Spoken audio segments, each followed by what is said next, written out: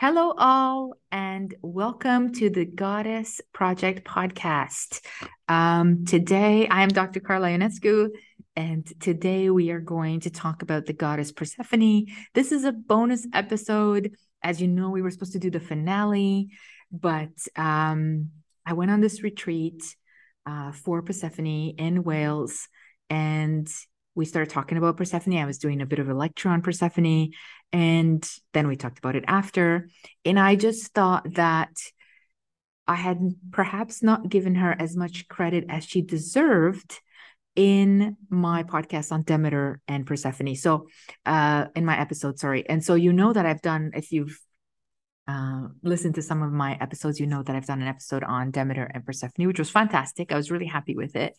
But then I thought about it and I was like, did I really give Persephone the clout that she really deserves? And so I thought, hey, we're coming to the end of season one, right before the finale. And why not do a bonus episode on Persephone? There's a lot of interest around the Queen of the Underworld and the Queen of Darkness and fertility and light. And I was really inspired by this by the response at this retreat to Persephone, that I thought, hey, let's do a little bit of work on her. And so, welcome. If you are new to my podcast, welcome, welcome, welcome. My name is Dr. Carla Ionescu.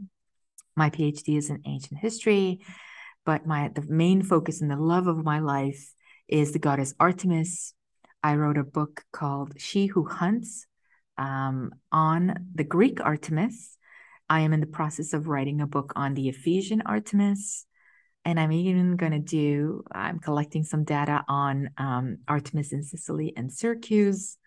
And from a passionate perspective, I'm actually working on a travel kind of book, which is going to be called In Search of Artemis, of some of the adventures I've had with the goddess, looking for the goddess, trying to find her temples, trying to find her rituals, and trying to find her. And then, in fact, her finding me over and over again in some really interesting and fun ways. So I hope that you will enjoy all of my work. You could say that since I've published this book on She Who Hunts, and the reaction to it has been so welcoming and so wonderful, that I feel like this is a bit of a calling for me to explore her and share her and expose her worship and her following and the locations of her worship, and really maybe bring awareness to how popular she was, how powerful she was, and how influential she was, actually. So thank you for joining me. And that's a little bit about me. You can find out more about me by following me at any of my social media under Artemis Expert. I say Artemis Expert because I am one of the few scholars, academic scholars, that is working on Artemis in the world right now, which is great, but also sometimes a bit challenging because you're kind of walking around in the dark a bit. And that is not to say that things were not written about Artemis. They were, but a lot of them are either dated or have a particular kind of bias or dismissal of the goddess. And in fact, actually bring you back to Persephone, which is the topic of our episode today. I feel like Persephone's had a little bit of that as well. I feel like she's a bit overshadowed by Demeter, by her mother. And she's also in this interesting situation or category as maiden, as Kore, of course, as maiden. And so sometimes I feel like she's a bit dismissed as the daughter, while Demeter, of course, is a power to be reckoned with, as she should be. Demeter is a very powerful divinity, powerful Titan / Olympian. But Persephone, I think, deserves perhaps more credit than we have given her, especially in our modern understanding of her. Yeah. So as you can see, if you're watching me, I am in my classrooms at the university where I teach. In one of my classrooms, we just had a class on some goddess and ancient history and ritual dates, more or less. And so I thought I would record this podcast while I'm here. And then I have another class in a little bit. It's perfect timing, I think, for talking about the goddess. So if you're watching this on YouTube, I'm going to share with you my slides. And again, I always say this. I like to share the slides. You don't have to watch it if you don't want to, because I will describe everything that is in the slides. So you don't have to feel like you're missing something if you're listening to this in your car, which actually I hope that you are listening to this in your car too. But I'm a visual learner and I like visual things. And also I like artifacts, right? In fact, for those of you who have been with me for the last 19 episodes, you know that my goal is to travel the world looking for goddesses, looking for places of worship of women's rituals, and sharing that via social media, via travel vlogs, via etc., with everyone who perhaps does not have the opportunity or cannot travel to see these sites. So one of my really favorite things to do is to go out there and find these rare places, and videotape, film a lot of it, and then share it with you all. And so I hope that you're enjoying some of those videos. I apologize because I have so many, but I'm not like a video person in the sense of putting things together. I want to do a little like document mini series about things, but again, being a scholar means that you're often broke and that you often have to teach a lot in order to eat and pay your rent. And so I teach a lot in the fall and the winter, and that usually takes up a lot of my time. And so I'm a little bit slower, I guess, in the creative social media side. So I hope that you have patience with me and that you continue following me and sharing these episodes with anyone you think might enjoy them. And hopefully one day very soon I will be able to follow my passion and bring you all of the travels for all of the goddesses that you might find fascinating. And so this episode is titled Persephone, Queen of Darkness. And as you can see around my head, it says bonus episode 20. Yeah, I'm very excited. I always say this, but I'm very excited to do the finale as well. I've been collecting all of your questions about goddesses. So I'm very excited to film that next week, and to talk a little more about your interests in the goddess. So let's begin a bit with Persephone. I thought I'd share some images of her here. Now, if you're in Toronto, I know many of you are probably not in Toronto, but if you're in Toronto, the statue of Kore, you might have seen it on my social media, is visiting Toronto right now from Athens. And you can still see the red in her hair. There's like a red paint. Her hair is braided, twisted, and it's red. And I find that fascinating because on a personal level, I had a vision of Persephone sort of in my mind. Well, of course, in my mind, where else would I have a vision? But in my mind, I always see Persephone as sort of red haired, like that she has sort of flaming hair. And when I went to see this particular statue at the ROM in Toronto and I saw the red hair, I thought, oh, wow, or the hair is painted red. Now, that's not always the case. There are other depictions of Persephone where we are not sure what color that her hair is. So, but it was kind of an interesting serendipitous connection made there. Yeah. So let's talk a little bit about Persephone. So Persephone is the daughter of Demeter and Zeus. Yeah. And she, of course, as we'll see, becomes the wife of Hades and the queen of the underworld. Yeah. Now, she is a dual deity, which is what I find super fascinating, and why I want to talk about her as an individual rather than just as the daughter, because she is both the goddess of darkness and the underworld and death, but also a goddess of fertility, rebirth, because she comes back in the spring, and life. So she actually reminds me of Hel from Norse mythology. If you've ever seen a representation of Hel, Hel, She is a goddess that is half dead, half alive, and is a goddess of the Norse sort of underworld. Only the Norse underworld is hot, is cold. Actually, now that I think of it, the Greek underworld is also cold and described as cold and wet. I suppose for the Greeks who live in sunlight most of the year, cold and wet is the most uncomfortable one could be. And I second that opinion as well. Yeah. So Persephone is an interesting figure because she is literally a sort of a division between life and death. She embodies those two responsibilities. And so this is what I mean in the sense that she is a bit underrated because those are the two main experiences of the human condition. We live and we die. We're born and we die. And she is a goddess of both of those realms. So it's really, really fascinating that she rules above all of those aspects. So she has a Roman counterpart, Proserpine, and that's sort of her name in the Roman. That is her name in the Roman pantheon, and she's always known, like I said, as Kore, which really means just a girl or a maiden. Sometimes I think about this about Kore because I wonder, since Kore is literally a girl or a maiden, it could be any girl or any maiden. And so I wonder to myself sometimes, does this mean that the Greeks were aware that any girl or any maiden may have the power over life and death? Right? That's fascinating stuff.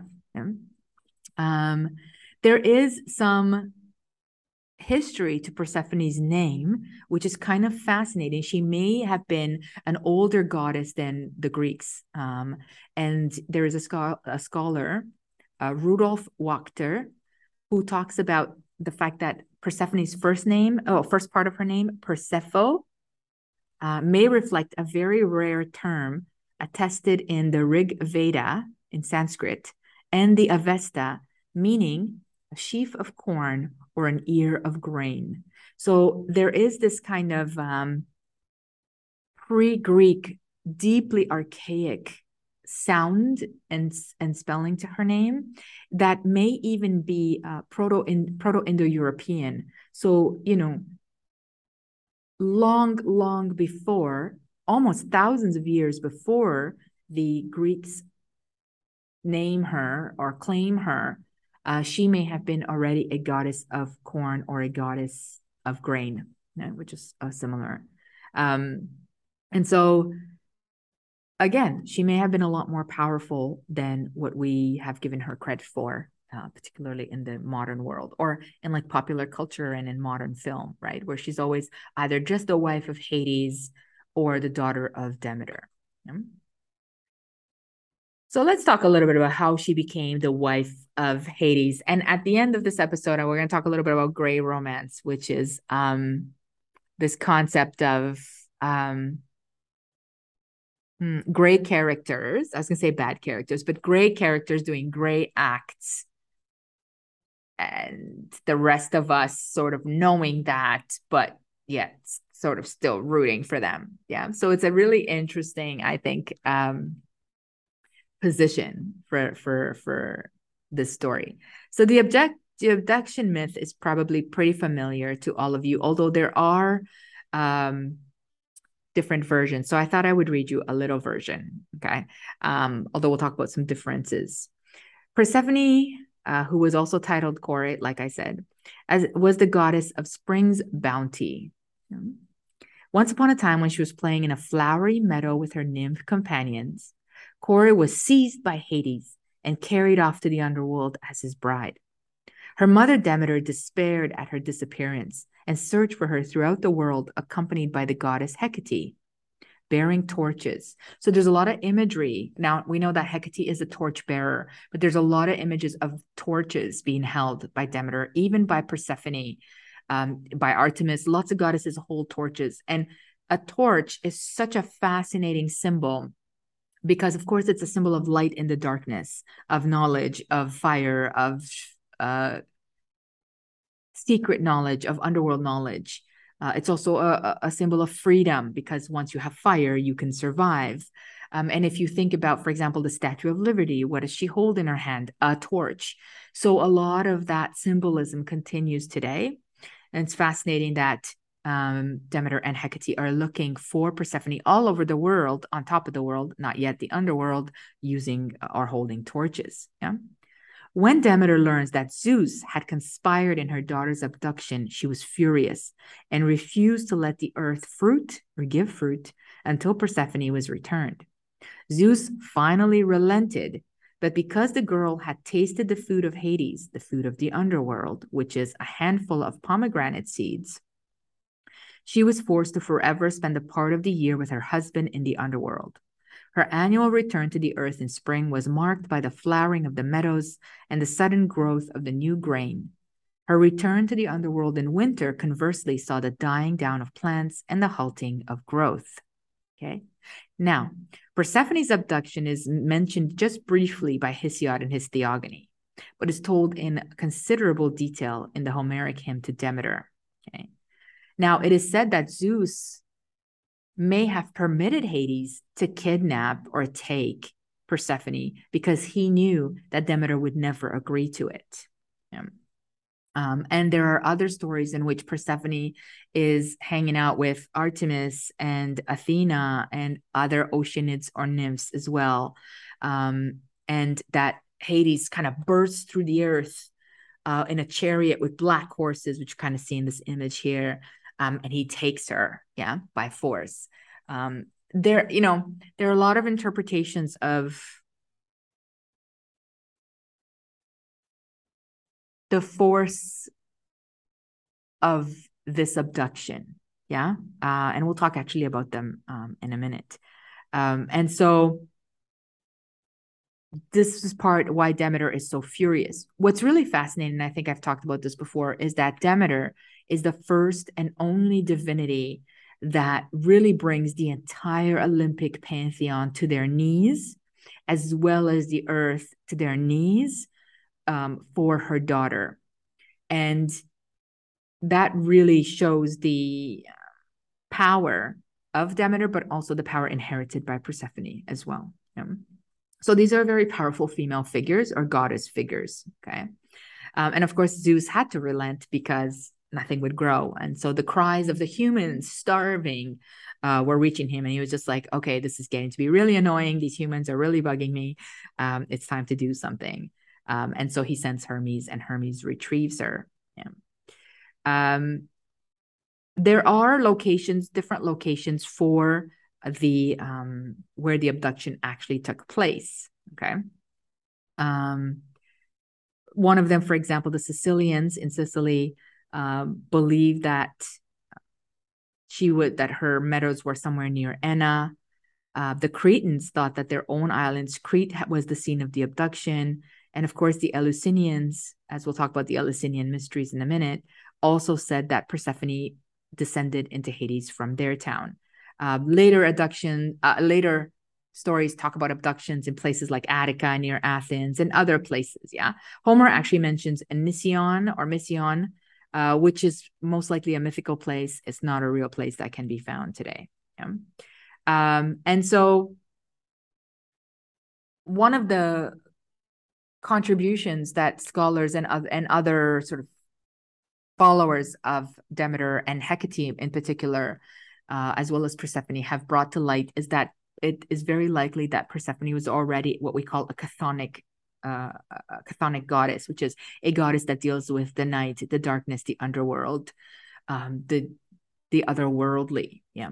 And so it's possible that she was already a goddess that was involved with death and afterlife. And so this kidnapping was a way to take her power and give it to Hades, right? So instead of saying, Persephone was the queen of the underworld already, and Hades was kind of her consort, or became her consort, what happened as Greek mythology developed, or the Greeks built their mythology around what was already present, was that they made it seem as though the power shifted the other way, so that Hades is in control of the underworld and he abducts Persephone, and then that's how she becomes so powerful. So there is some mystery around this abduction, right? Some people see it as a violent abduction, which, and I think I've said this before, which reflects the ways that young women or kores were married off by their fathers without the permission of their mothers and without even their knowledge, the knowledge of their mothers. And so in the Demeter and Persephone episode that I did, we talked a lot about angry mothers or grieving mothers and how this may have reflected the experience of Greek women and Greek daughters, Greek mothers and Greek daughters. And so that could also be very likely. Or it could also work in the sense that this experience legitimizes the practice of patriarchal marriage, which is giving the daughter away. And often there are examples or cases where fathers did give their daughters to their uncles. It's very House of the Dragons. If you watch House of the Dragons, I often get people who ask questions like, where does George Martin get all these ideas, or all these things? And I always think, well, these are already in our cultural sort of unconscious mythology or collective, mythology. And so it's not difficult to pull ideas and examples. And actually, now that I'm thinking of it, if you watch House of the Dragon, Damon and Rhaenyra are very much the Hades and Persephone. And what's really ironic, and I'm sorry to go off on the side tangent, but what's really ironic is that Rhaenyra demands that her uncle take her away and kidnap her. So really fascinating how relevant I think ancient mythology is in our continued cultural fascination with almost taboo relationships. And we'll talk about that in a minute when we get to the gray matter or the gray character. So let's talk a little bit about the symbolism. Yeah, what is the symbolism? So in classical Greek art and in later art, Persephone is portrayed often as a venerable queen. She is almost always fully robed. She carries a scepter and a sheaf of wheat. Sometimes she's often depicted with her mother, although through the Roman period, as we'll see, she's often depicted with her husband, Hades. Demeter also carries the scepter and sheaf if the two of them are together. And Persephone is often holding a special type of a four-tipped torch, which was used in the Eleusinian mysteries. In many representations, she's holding a pomegranate or sometimes even a seed of a pomegranate. And this symbolizes her marriage to the underworld, but it also symbolizes the fertility. The pomegranate is a symbol of fertility, and it's a really basic symbol in the sense that it is literally a round red fruit, which could look like a womb or a breast. Anything that's going to rounded red is often associated with fertility. But what makes pomegranates so interesting is that inside of them, they have these little red seeds. And so there is this, again, the symbolism of the seed, literally, and the seed literally representing fertility. And in the stories in which Persephone eats a few seeds, there is this implication that this may have been a consummation of, not a consummation with Hades, but a consummation between her and the underworld, a sort of a bond that is created from which she can no longer escape or give up her commitment. So she becomes we're said she's forced to stay in the underworld, but we don't really know, right? Some mythologies say that she is tricked in eating the pomegranate. Some say that, she's there for a while. And so she's eating the pomegranate without knowing that it will keep her there.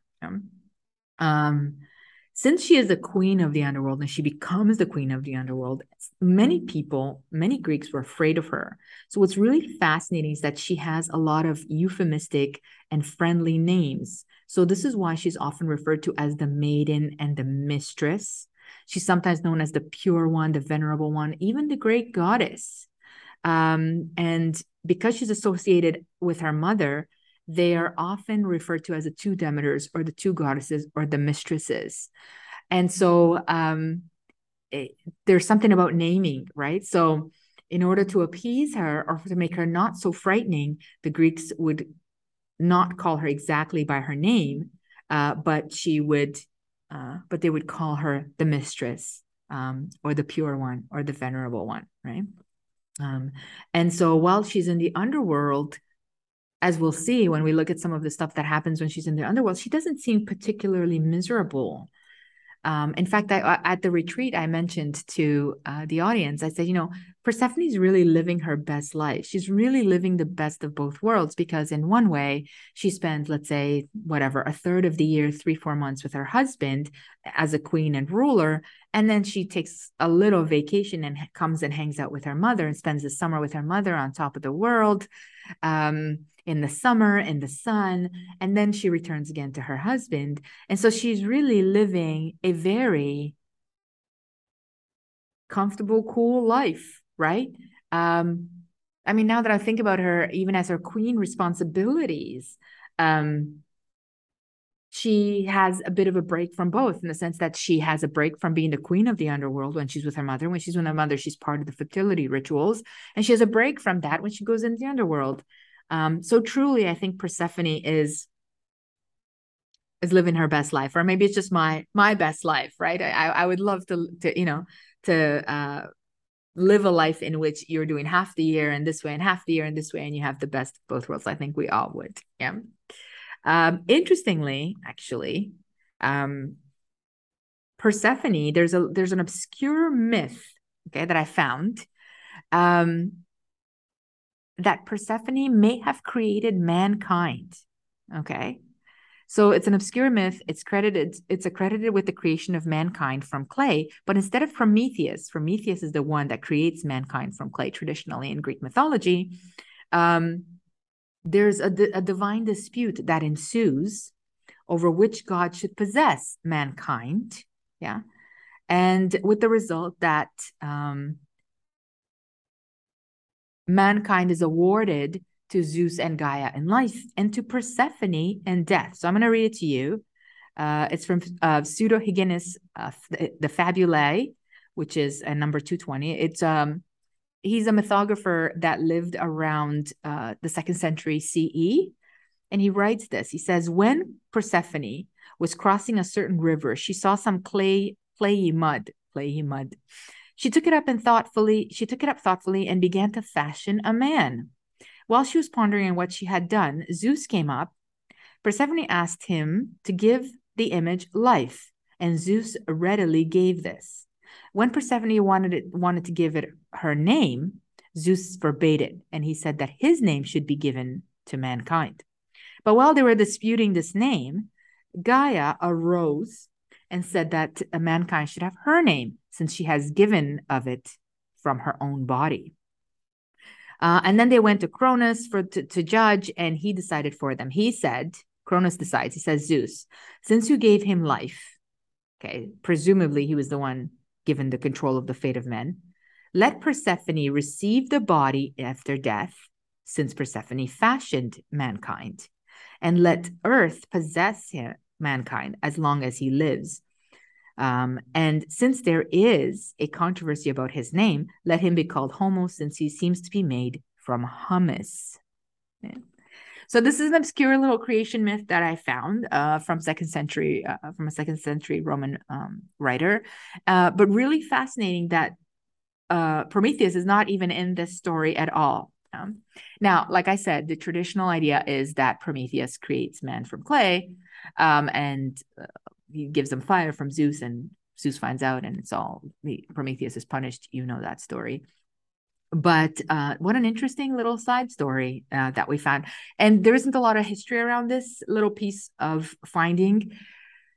And so it was hard to trace it back and see where it had originated. But I would not be surprised if there was some popularity to this myth that maybe has been lost over time, because Persephone certainly receives the dead alongside with Hades, but certainly she is in charge of receiving the dead. So as queen of the underworld, she is often called the dreaded Persephone. And like I said, it was forbidden often to speak her name. Yeah. Which is interesting how many times I've said it just in this podcast, and how many times I said it over the weekend. Yeah. But there is this, like I said, archaic connection to her being the mistress. And there, excuse me, there is an old Chthonic divinity, Despoina, which really just means the mistress, whose real name could never be revealed to anyone except those initiated in her mysteries. And a lot of scholars conflate Persephone with Despoina, even Demeter with Despoina. There's a lot of goddesses that are called mistresses. And so even Artemis is called the mistress of animals. And so there is often this almost a bit of confusion if you're looking back at how many goddesses are called mistresses. But for the Greeks, this was not confusing because for them, when they called to the mistress, they knew which one they were talking to. And so for them, it was pretty clear. Yeah. Sometimes Persephone is called the goddess, the daughter of Zeus and the river Styx, because that's the river that forms the boundary between the earth and the underworld. And in Homer's epics, of course, she appears always together with Hades in the underworld, and she shares control over the dead. She is encountered by Odysseus, and actually Odysseus calls her the dreaded Persephone when he goes into Tartarus. And he has to sacrifice a ram to the goddess, and the ghosts of the dead drink the blood of the sacrificed animal. And so there is a lot of respect that is given to her as the dreaded Persephone, as the queen of the underworld. And there were groves that were sacred to her, that were seen as spaces where the house of Persephone existed. And by that, I mean, there were sort of honored spaces for Persephone, because everyone, of course, wanted to make sure that in their afterlife, they appeased not just Hades, but the queen of the underworld. Yeah. And her central myth, of course, is the context for the secret rites at Eleusis, which is what we're going to talk about in a little bit.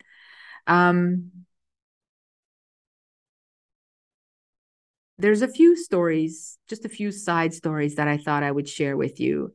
Before Persephone was abducted, for example, by Hades, there is a story that says that a shepherd named Eumolpus, and a swineherd, Eubulus, saw a girl in a black chariot driven by an invisible driver being carried off into the earth, which had violently opened up. Eubulus was feeding his pigs at the opening to the underworld, and his swine were swallowed by the earth along with her. And so this is an aspect of Persephone's story and the relation of pigs being swallowed to the underworlds that are going to be part of the ancient rites of Thesmophoria, which we're going to talk about as well as the Eleusinian mysteries. In some versions, there's another version in which Asclepius informed the other deities that Persephone had eaten the pomegranate seeds. And as punishment for informing Hades, he was pinned under a heavy rock in the underworld by either Persephone or Demeter. When Demeter and her daughter were reunited, the earth flourished with vegetation and color. But for some months of the year, when Persephone returns to the underworld, the earth once again is a barren realm. And so there is this idea that there's this little story that someone had told on Persephone, that went to Hades and said she ate the pomegranate seeds. Now that's really weird because there's other stories that say Hades tricked her into it. And so this is what I mean about the different versions, because if you think we are obsessed with Hades and Persephone today, the Greeks were also really fascinated and even romanticized the relationship. There was something romantic about this relationship. Yeah.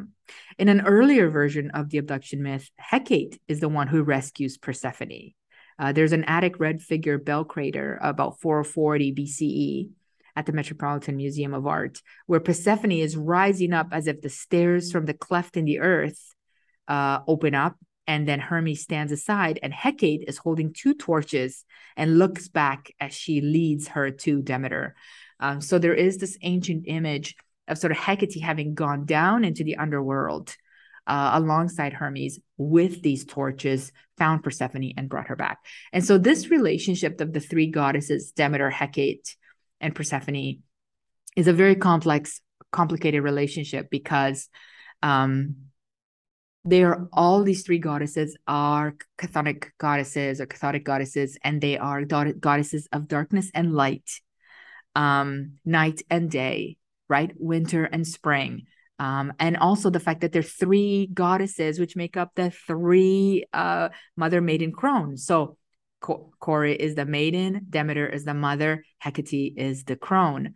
And so there is layers and layers and layers of complexity here that I'm not sure that the story of Persephone, when we just tell it as sort of the abduction by Hades, really clarifies for us, or I'm not sure that we receive this level of context around the importance of this myth, so, story, when we're just studying the myth itself, I guess is what I'm saying, is that there are multi-layers of cultural implications that perhaps we don't have as much time to study when we're just studying the myth. A very influential queen. I really like this image here where she's divided in half between dark and light, because again, like I said, that's what really makes Persephone a unique character. What also makes her really interesting is that she's the only married figure or goddess or Olympian that does not cheat on her husband. I mean, she does fall in love with Adonis, but okay, but does not have these sort of affairs, nor does Hades really have any affairs outside of his relationship with Persephone, which is really, really very, very interesting. Also, what's really fascinating is, unlike Hera, I guess, although Hera does have quite a bit of power, certainly in the early period, Persephone is not just consort, she is queen, and she is given authority in the underworld. I would dare to say egalitarian authority. I don't know if I'd say equal authority, but definitely egalitarian authority, because she does really make some decisions. So I thought I'd give you some example. For example, after a plague hit Ionia, which was a place in ancient Greece, its people asked the Oracle of Delphi, and they were told, they went to consort. They went to consult the Oracle of Delphi, and they were told they needed to appease the anger of the king and queen of the underworld by means of sacrifice. Two maidens, Menepe and Metioche, who were the daughters of Orion, were chosen, and they agreed to be offered to the two gods in order to save their country. So this is human sacrifice, ritual sacrifice. As the two of them were led to the altar to be sacrificed, Persephone and Hades took pity on them and turned them into comets instead.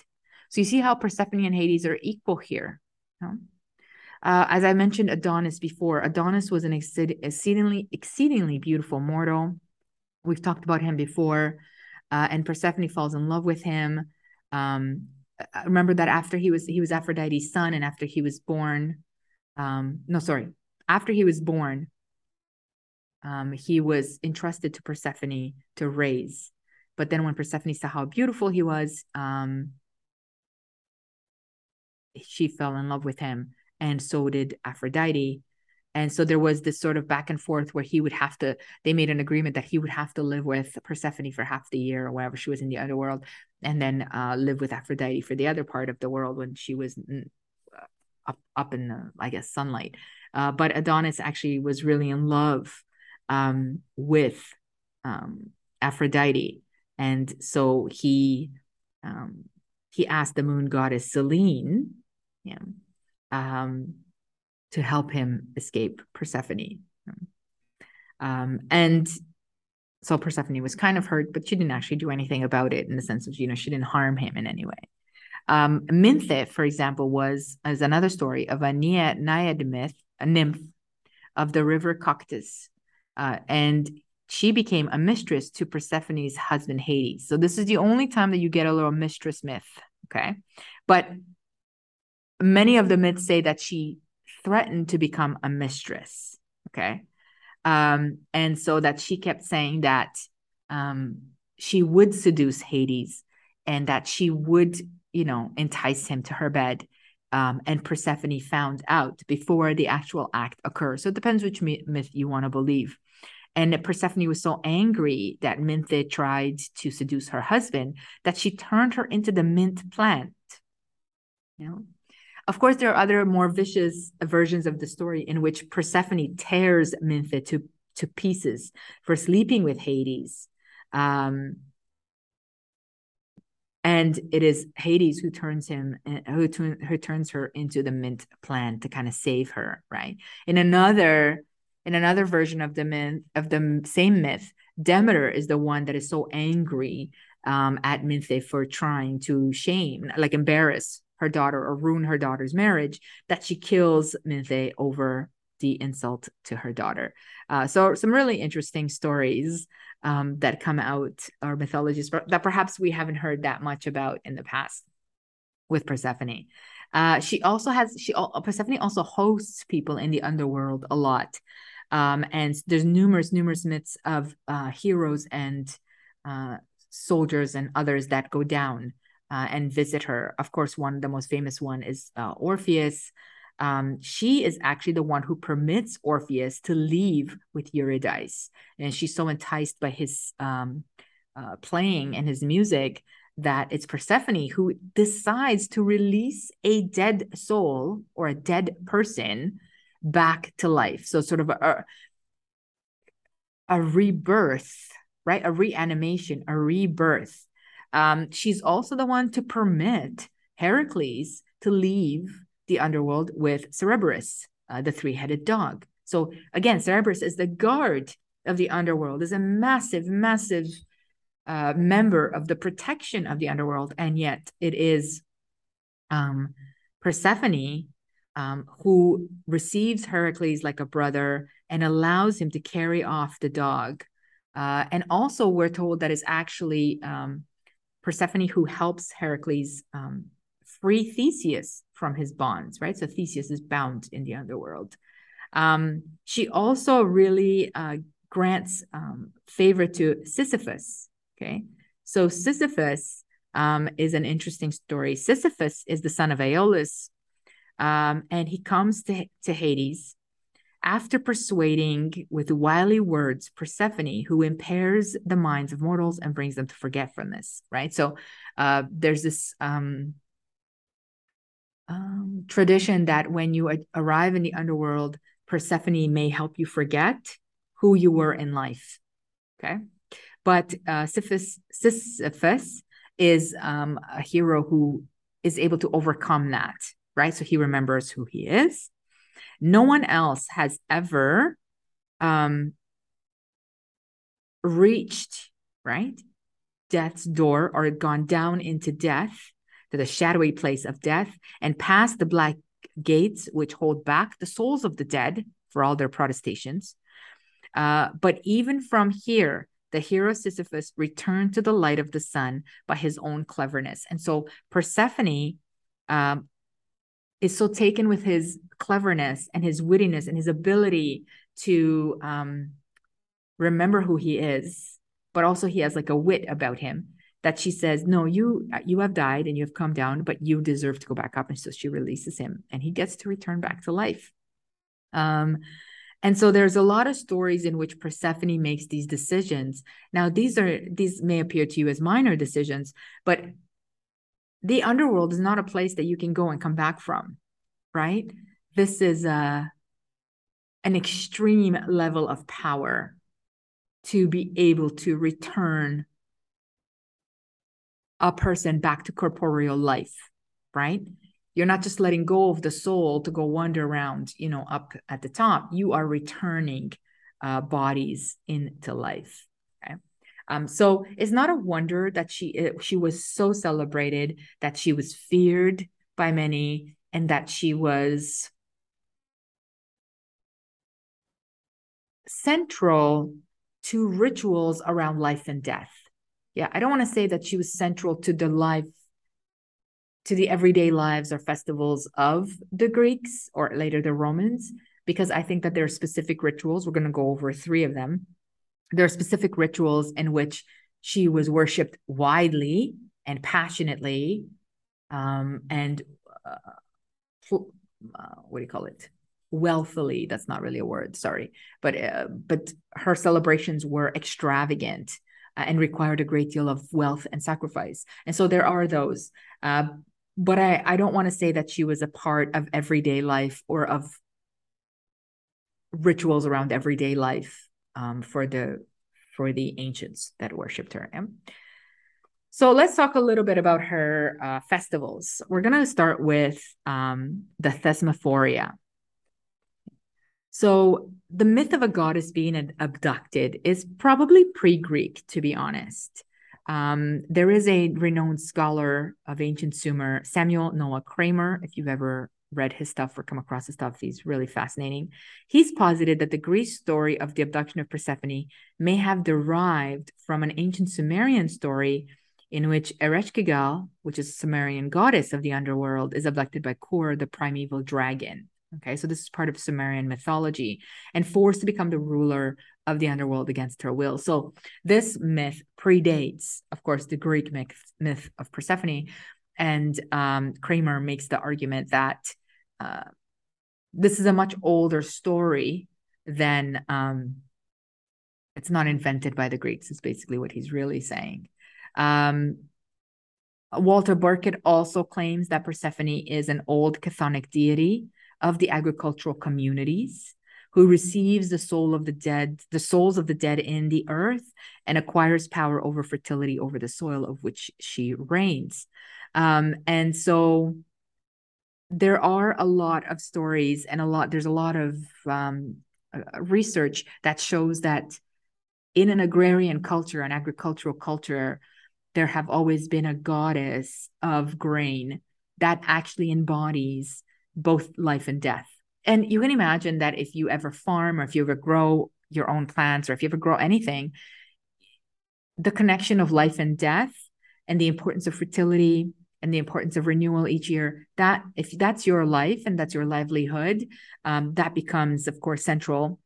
And so having a divinity to which you pray for fertility, for wealth, for etc., is quite natural, actually. And so it probably doesn't sound too off or too unusual to most people. Yeah? So the cults of Persephone and Demeter in the Eleusinian mysteries and in the Thesmophoria were based on older agrarian cults. Okay, so the rituals that are performed here have older or pre-Greek roots. Yeah. They were closely guarded secrets, which is really fascinating because they were believed to offer the initiates a better afterlife than the miserable afterlife of the underworld. And so there is some evidence that these cults come out of the Mycenaean age. And Kareni, who is again another fantastic scholar, asserts that some of these practices come from also all the way back to Minoan Crete. And to me, as some of you know, I feel very connected to Crete and in a very visceral way. It wouldn't surprise me because a lot of the statues that were found in Crete, a lot of the caves that are found in Crete, there is a sort of chthonic connection, almost like the connection is in almost every ritual and almost every festival. And so it wouldn't surprise me at all that Persephone and the others are as old as Minoan Crete or even before, back to Sumer. So let's talk about the Thesmophoria. I'm going to talk a little bit about what is this religious festival and kind of what happened. So you have an idea of how Persephone and Demeter are celebrated. Now, to be fair, actually two of these, the Eleusinian mysteries and the Thesmophoria, are celebrations for both Persephone and Demeter. The last one that I'm going to talk about is the Anthesphoria, is actually just for Persephone, which is kind of fun. So I'm going to leave that for last. So let's talk a little bit about the Thesmophoria. The Thesmophoria, like I said, is a religious festival that was held in honor of goddess Demeter and Persephone, and it was held annually, mostly around the time of late autumn. Yeah. And sometimes it's actually associated with the harvest or instead of the harvest. And it was always celebrated as an agricultural fertility celebration. Yeah. And this festival is one of the most widely festivals celebrated in all of the Greek world. Yeah. And it was only restricted to adult women. Okay. So I always call this the women's festivals or the women's party. Only adult women were allowed to attend this festival. And the festival was, everything that was practiced during the festival was supposed to be kept secret. And so some of the most extensive resources that we have from a scholar called Lucian, who explains the festival in Aristophanes, who explains the festival. And then Aristophanes, he actually wrote a play called the I can't say this right, Thesmophoria Sua, which parodies the festival. Okay. I said that wrong, so sorry about that. But it was one of the most widespread ancient Greek festivals, and it was celebrated every year. Yeah. It even dates back to before the Greeks settled in Ionia. Some people argue that we can date it back to the 11th century BCE, so that's almost 3,200 years ago. There are those, we know more about the practices from the practices of Athens, but there's also some information of this festival from Sicily and Eritrea. So you can see how widespread it was around the Mediterranean. Yeah. Men were forbidden to see or hear about the rituals. Okay. It's unclear whether it was all free women that celebrated the Thesmophoria or only aristocratic women. Non-citizen and unmarried women may not have been at the festival. Now, there are some stories and some scholars who say that actually non-citizen women or slave women were allowed to participate in this festival, and that actually slave women may have been given the day or the time off for this festival. So again, it's unclear who was allowed to celebrate at the festival. However, we know for sure it was all adult women. Yeah. Sometimes, for example, like at Delos and Thebes, the festival may have been in late summer, again, close to the harvest. And it was a 10-day long event. So a 10-day festival just for women and fertility and harvest and food and drink. Good times. Yeah. This festival, of course, commemorated, why can I not speak today? My apologies. The kidnapping of Persephone by Hades and her return to her mother. Okay. So during this festival, pigs were sacrificed and their remains were put into pits called megara. This is what Lucian tells us.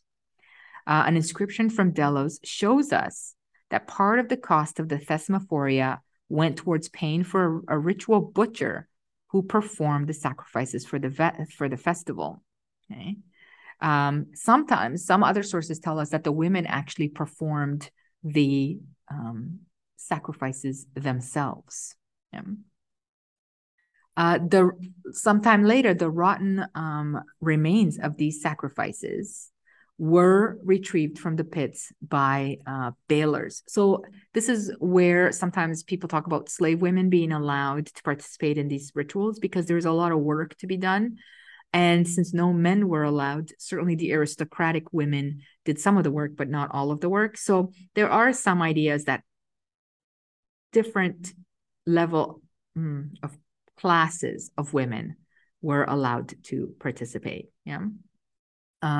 There was, of course, an altar to Persephone and Demeter. There were cakes that were baked in the shapes of snakes and phalluses. And this, again, has to do with fertility and fertility rites. And whatever was left over from the festival was scattered in the fields where the seeds were being sown, sort of as compost, really, to ensure a good harvest. Yeah. Walter Burkitt talks about how this practice may have been the clearest example in Greek religion of agrarian magic. Yeah. And so It's not clear exactly what happened to the leftovers of the animals or who retrieved them, like I said, or where they were placed. There are stories that the women would butcher the piglets, little piglets, and there'd be sort of this big pit, this megara, and they would, they would throw these piglets into the pit while the piglets were still bleeding. And so there's I've heard some of that story, read some of those stories. It's unclear exactly what happens to these piglets once, because there were so many once the festival is over. But many scholars will say that they were used as compost.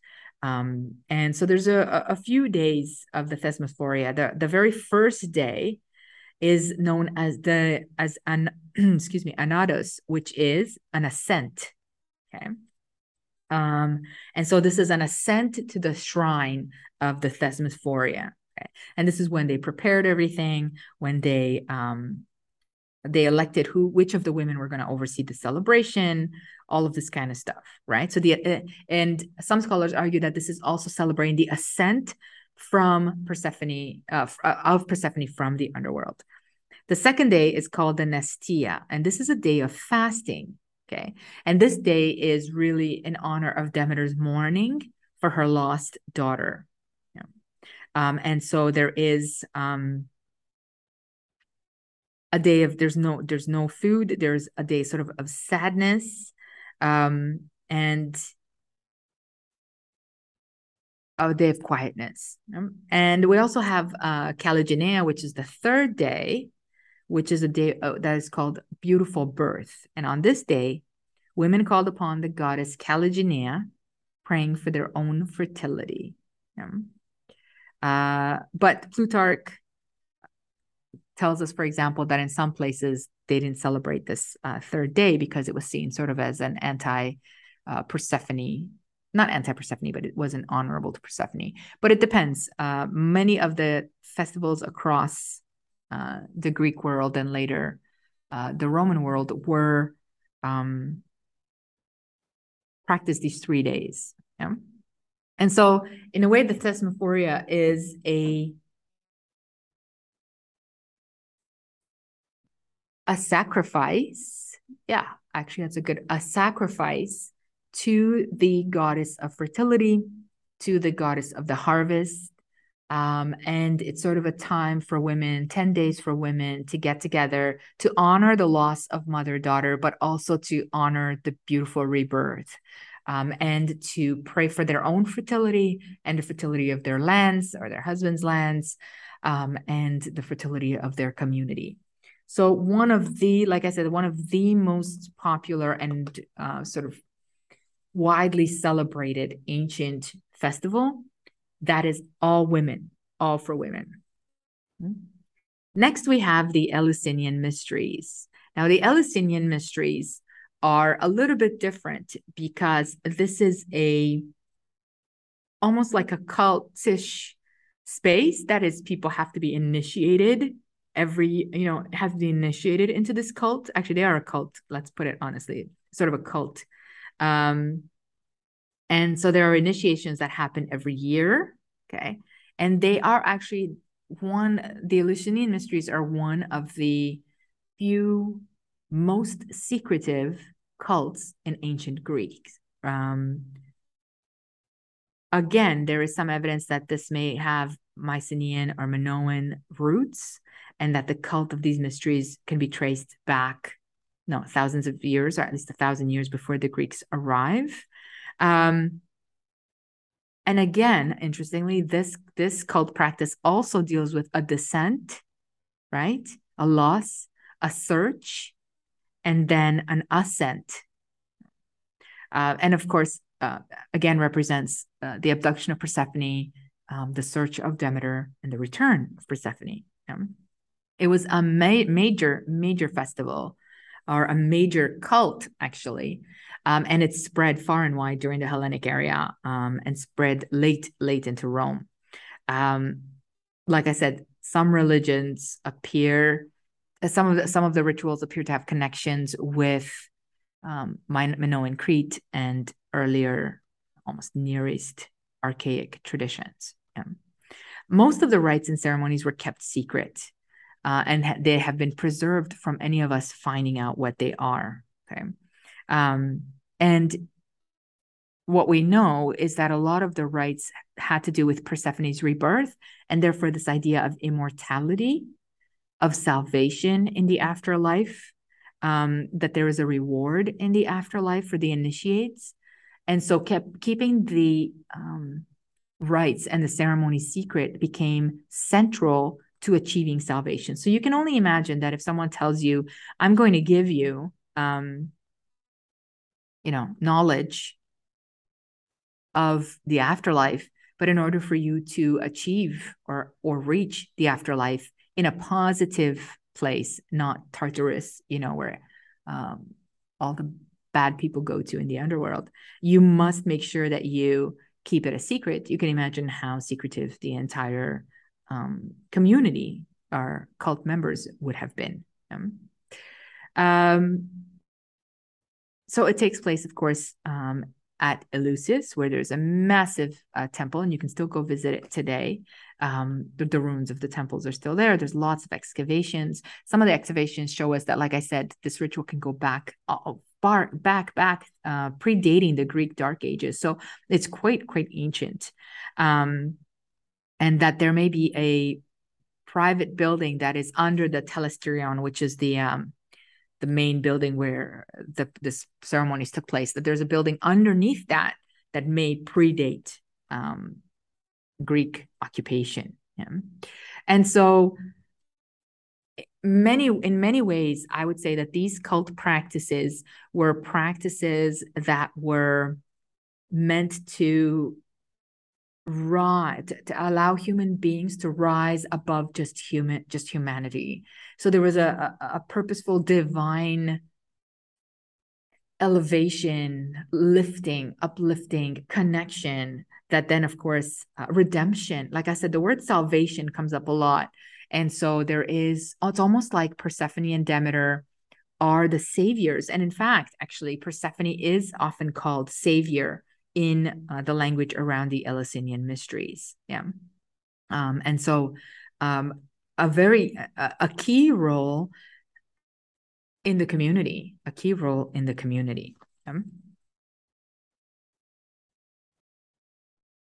Now, there are two types of mysteries, the lesser and the greater mysteries. And perhaps I'll do an episode on the mysteries themselves, the Eleusinian mysteries, because although they are mysterious and there is a lot of secrecy around it, we do have actually some detail of what happens each night, kind of thing, and what happens, or estimations of what happens. And that is sort of a collaboration of some minute sources like Cicero, or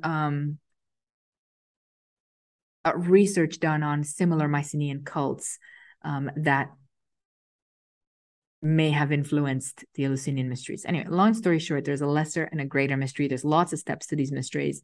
The lesser mysteries is what you'd have to do first. So you'd have to be initiated into the lesser mysteries. And once you passed, or you've been through the lesser mysteries, which would take place around February, March, you could participate in the greater mysteries. Now, we're told that the lesser mystery took place every year, and people were initiated, but the greater mysteries took place every 4 years. And that was something that was more rare and a lot more complex.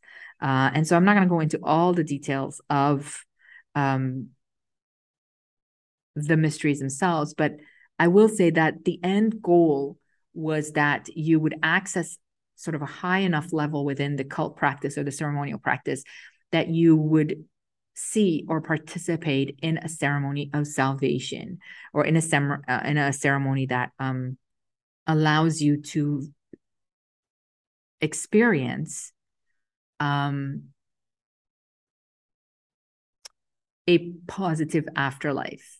Right? So like I said, a lot of these mysteries had to do with immortality. Now, in the beginning, scholars will say they didn't really have to do with immortality.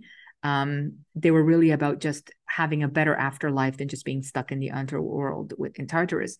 But as the mystery became more popular and developed, this idea that the afterlife would be pleasant, and the idea of the Eleusinian fields in the afterlife develops. And so it almost becomes like a Greek heaven or hell in a sense, but the heaven is also within the underworld. So it's almost like the underworld becomes divided between a good and a bad place, and the Eleusinian mysteries allow you to enter the Eleusinian fields, which is an afterlife that is, I would say close to a heavenly realm. Yeah, so it's a positive sort of heavenly realm. And then we have the third celebration to Persephone, which is the Anthesphoria. Now, the Anthesphoria is a religious festival, and it's a religious festival that was held in ancient Greece in honor of Persephone's return from the underworld. Yeah, and it was known to be one of the most beautiful.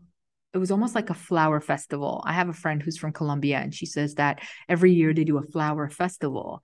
And this is very much that for the Greeks. It's a flower festival. There's music, peaceful celebrations that commemorate the return of Persephone, the goddess of springtime. It's more like a holiday of happiness and purity. Sicilians, for example, in Sicily, celebrated the Anthesphoria widely with lots of flowers. It was one of their most important celebrations of the year. Again, it's a celebration of spring. It's a celebration of rebirth. And if you think about it today, for example, Christians still celebrate spring with Easter, and the theme is still rebirth. And in many ways, I suppose there are flowers and rabbits and eggs and all this sort of pagan symbols that are associated with rebirth, with fertility. And so in many ways, we continue to celebrate the return of Persephone in the spring. I really like that. We celebrate her descent in the harvest, in the fall, and we continue to celebrate her ascent and return in the spring. Yeah, that's quite fascinating.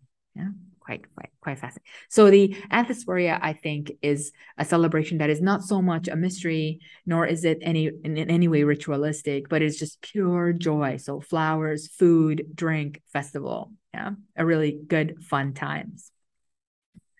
And I thought I would kind of address a couple of places where Persephone is, maybe three places where Persephone is celebrated and how she's celebrated, especially since I've been talking about Minoan Crete and the Near East for so long. So I thought I'd cover the Minoan Crete, I'd cover her in Rome, and I would like to cover her in Orphism, because Orphism is another Orphism is another fascinating sort of religious cult that Persephone plays a key role in. Yeah.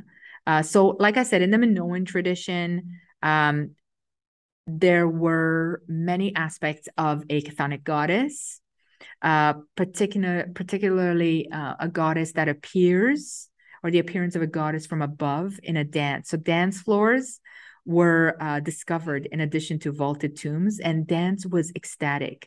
And actually, at this retreat that I went to in Wales, we did an ecstatic dance in celebration of Persephone. So that there was this ecstatic dance aspect to celebrate Persephone in Minoan Crete.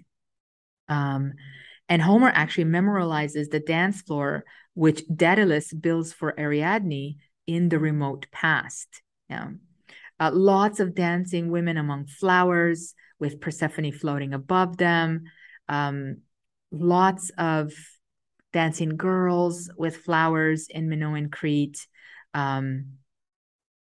And lots of images of Persephone growing out of the ground. There is this old image in Minoan Crete of Persephone growing armless and legless, sort of out of the ground as a flower, and then her head kind of turns into a flower, her body turns into a flower. So there is this there's this a literal connection to agriculture.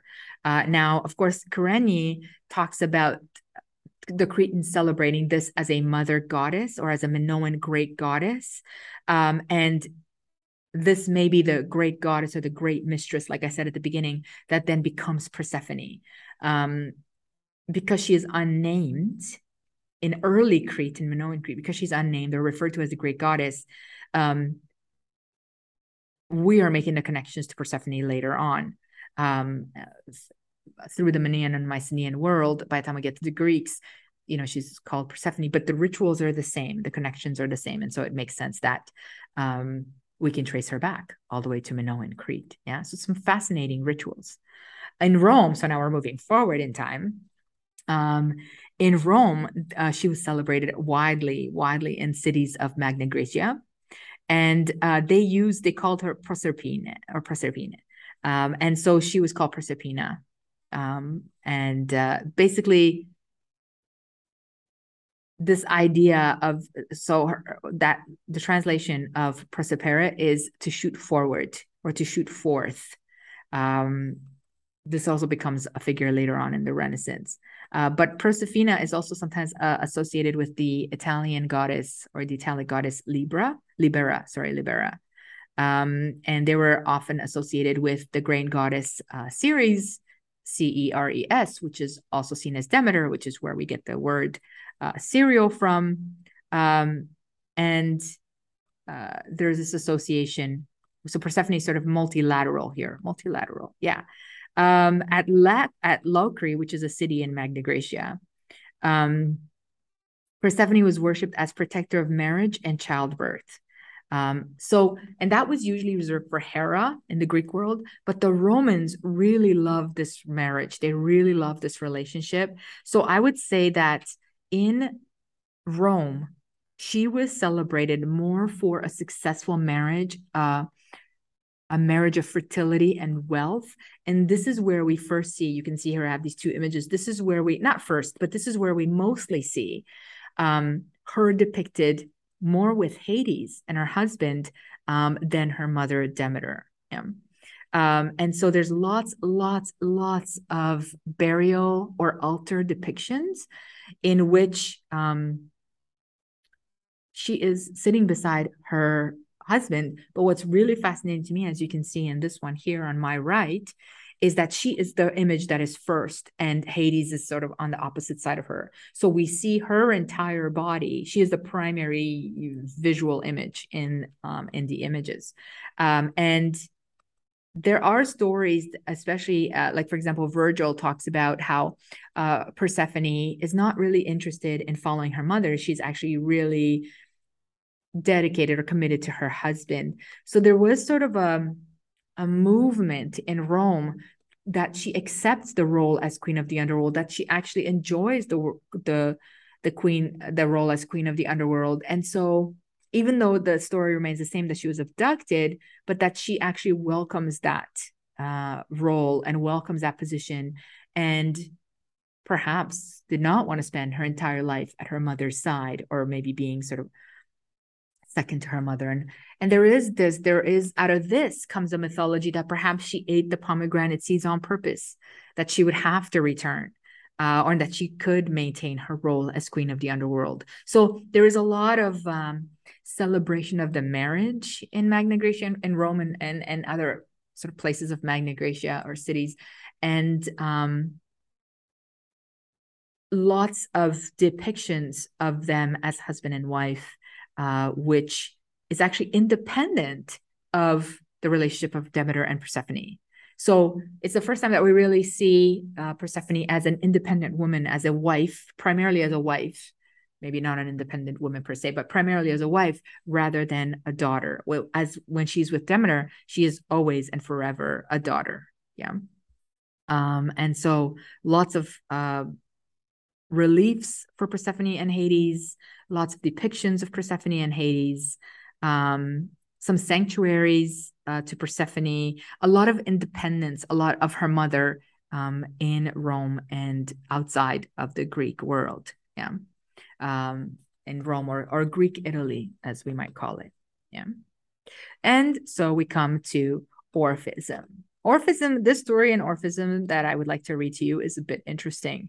Well, let me get to it and then we can talk about it. Yeah.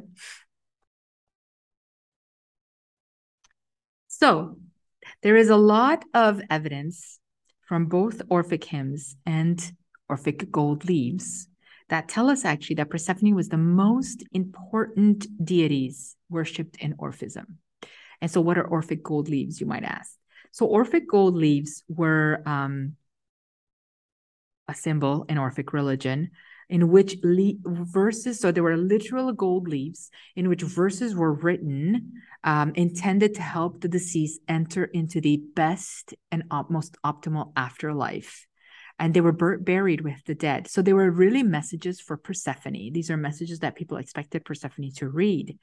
And Persephone is actually mentioned repeatedly in these little gold leaves that were put in with the dead, which is fascinating. And the idea that is mostly mentioned in these gold leaves is that the best afterlife, or the best destination for the afterlife that people wanted to strive for, or were striving for, was a place of sacred meadows and the groves of Persephone. Okay. And also, a lot of the gold leaves talk about Persephone's role in sheltering the souls and those in the afterlife, and the idea that as a Chthonian queen, she is able to protect them and grant them a happy and, I guess, enjoyable eternity, right? Now, this is the interesting thing. In Orphism, Persephone is believed to be the mother of the first Dionysus. Okay, so we know of Dionysus, but this is the first Dionysus. In an Orphic myth, Zeus comes to Persephone in her bedchamber in the underworld and impregnates her with the child who would become his successor. So, just whoa, right there, right? And the infant Dionysus, though, so an infant Dionysus is born, and he is later dismembered by the Titans before being reborn as a second Dionysus who wandered the earth spreading his mystery cult before ascending to heavens with his second mother, Semele. So the first Dionysus is what is referred to as the Orphic Dionysus, and he has an alternate name, Zagreus. And the earliest mentions of this name in literature describe him as a partner to Gaia and call him the highest god. Aeschylus, for example, considered Zagreus either an alternate name for Hades or for his son, presumably born to Persephone. Others have considered Hades as a alternate or a chthonic form of Zeus, and therefore when Zeus impregnates Persephone, and out of this a child is born, it makes sense. So he's not necessarily sneaking into the bedroom, but he is a chthonic form of Zeus. Yeah. There is also some stories that talk about Zagreus being the son of Hades and Persephone. That was then later merged with the Orphic Dionysus. But very, very interesting sources. Now, in Orphic tradition, there's only Dionysus, there's no Zagreus. But in other traditions outside of Orphism, there is this term. So it's a very complex kind of association between the two. Now, scholars believe that this association may have been made in 3rd century BCE by Callimachus, because Callimachus wrote about this from a source that is now lost to us. So if you think about that, that means that Persephone, in some ways, not only did Persephone give birth to a first Dionysus and perhaps the original Dionysus before he's reborn by Semele, but her and Zeus have the child that is a successor to Zeus. So no child in the Olympic stories is a successor to Zeus. But this individual, Zagreus, or perhaps first Dionysus, depends on who you read, may be the successor to Zeus, and a willing creation by Zeus himself, in the sense that Zeus purposely either seduces Persephone, or if he's a chthonic sort of form of Hades, has marital relations with his wife. Either way, she becomes impregnated with this inheritor of the realm and of the Olympian power. So Persephone is a fantastically powerful and unique divinity. And I hope that you've sort of seen that in this episode and perhaps maybe learn something that you weren't really aware of. Because I also, I mean, I did a lecture on Persephone and I had done a lot of this work, but I had to narrow it down a little bit. But I just felt like there was more to be said about her and more that I wanted to say about her. And then I also had that sort of feeling that, again, which is sort of my theme, I guess, for this podcast, is we don't know the goddesses or the gods in the same way that, no, that doesn't sound very nice. It's not that we don't know them, but we're not taught them in ways in which they were originally worshipped, in the complexities of the ways in which they were worshipped, and in ways that we can take from that history and apply it to our lives, right? We no longer celebrate the harvest. We no longer celebrate the spring. We don't have rituals of ceremony in order to create this connection between the goddess and the earth and life and death. Yes, people have religions, which is great, and they have their own sort of processes, but the integration of the earth, of the environment, of the darkness, of the descent, of life and death in one ceremony or celebration every year is something that I myself perhaps do not experience at the level at which I think the ancients experienced. Yeah, we have some celebrations, but they've been sort of watered down or funneled into thinner celebrations, more perhaps restrictive, or I'm not sure. But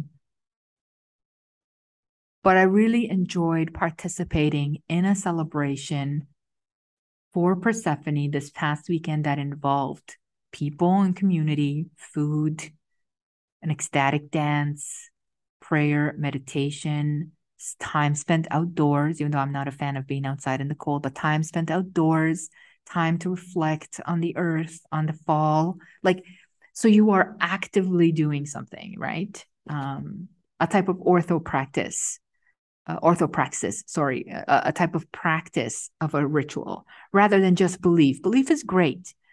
But I think when you are actually actively doing something, something changes, something changes in yourself.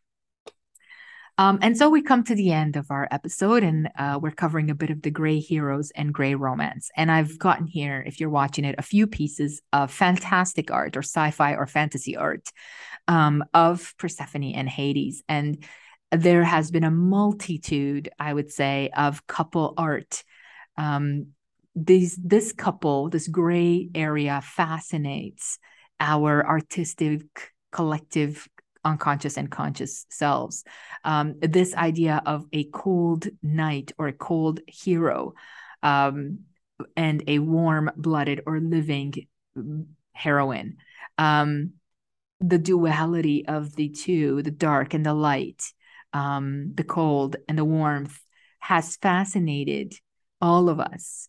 And I think in the modern creative arts, even more so. And so, as you can see here, Hades is often depicted as a sort of white-haired elf. Actually, that's kind of what he reminds me of. And now, of course, a Targaryen.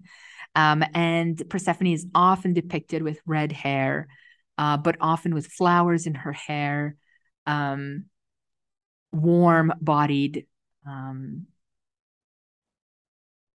young. So she's in the maiden form, and a bit soft, I would say, in some of these arts. Now, there are the other pieces of art where she becomes empowered as the queen of the underworld. But I suppose that what fascinates us more is the moment of seduction or abduction, in a way in which sometimes becomes a bit complex. Like, it's very difficult to romanticize abduction. I find that very difficult. Yeah, that's just it. That's it. I find that very difficult to romanticize abduction. So I'm not going to. But I think that there is an element of willingly going or partially willingly going. And often I talk about Persephone as an individual who has no agency on her in her life, in the sense that she is taken by Hades and she is returned by her mother. So she really has, she is a child, she's a product of trauma, first of all, in the taking and the abduction, and then in the return, the forceful return by her mother. So she really doesn't have agency or is not active in neither her being married off to Hades nor her rescue. And yet, out of this trauma and out of this sort of almost helplessness or lack of agency, she becomes a power to be reckoned with. Not only does she rises to the equal of Hades, and some may say more powerful than Hades in that story, but then she also rises to the equal of her mother, and perhaps one can argue more powerful than her mother, because she holds the key to two things, life and death, where Demeter, of course, is the key to life, and rebirth and fertility. And so I think that Persephone is often underrated for the fact that this is a divinity that has been sort of moved from one place to another by force, whether it's maternal or husband force, but builds herself, embraces and embodies her power in a way that allows her to become a central figure, perhaps the central figure in these relationships. Is Hades the same without Persephone? Is Demeter the same without Persephone? I would say no, absolutely not. So she really centers herself, in a position that she's sort of been forced to adapt to, and she adapts. So I would say Persephone is perhaps the ultimate survivor, and a fantastic role model for women, who may feel helpless in some ways in our society and empowered in other ways in our society. And so if I was to use Persephone as a guide, I would say that she is a guide towards figuring out how to survive and how to empower yourself out of the tools that have helped you survive. I would say those are the ways in which Persephone serves us best today, and continues to serve us, perhaps even in the afterlife. So thank you so much for joining me and for putting up with my for those of you who this is your first time listening to me, I do not edit this podcast. I do not chop it up. I don't do anything. And sometimes I literally think about things on the fly as I go. So I have my notes. I sometimes read off my notes every now and then. But sometimes things just come to me as we talk, or sometimes I want to say something in 3 different languages and the languages get a bit messed up. So forgive me if every now and then there's a lot of and I, or there's pauses. Sometimes I do that with my students where I'll be teaching and then I'll just pause because I'm trying to think my thoughts through, and I'll just kind of, that's when you really see them lifting their heads out of their laptops and looking at me, going, what happened to Carla? So I guess that helps to draw their attention. But I like to think about things as I say them sometimes, or things will come to me as I say them, or connections will come to me. And so I hope that you enjoy that transparency in this podcast, and the fact that it is unedited. And I like it unedited because I feel like I'm unedited. And so thank you so much for joining me. Please share, and please follow me on Artemis Expert or the Goddess Project podcast on IG and all over social media, and let me know what you think. Let me know what's interesting to you, and there's still time to submit some questions for the finale podcast next week, where I'll be answering listener questions about everything to do with goddesses or any of the eps or anything that we've done in this first season. So thank you again for being with me. I hope you have a fantastic weekend, and we'll talk next week. Bye, y'all. Have a great weekend.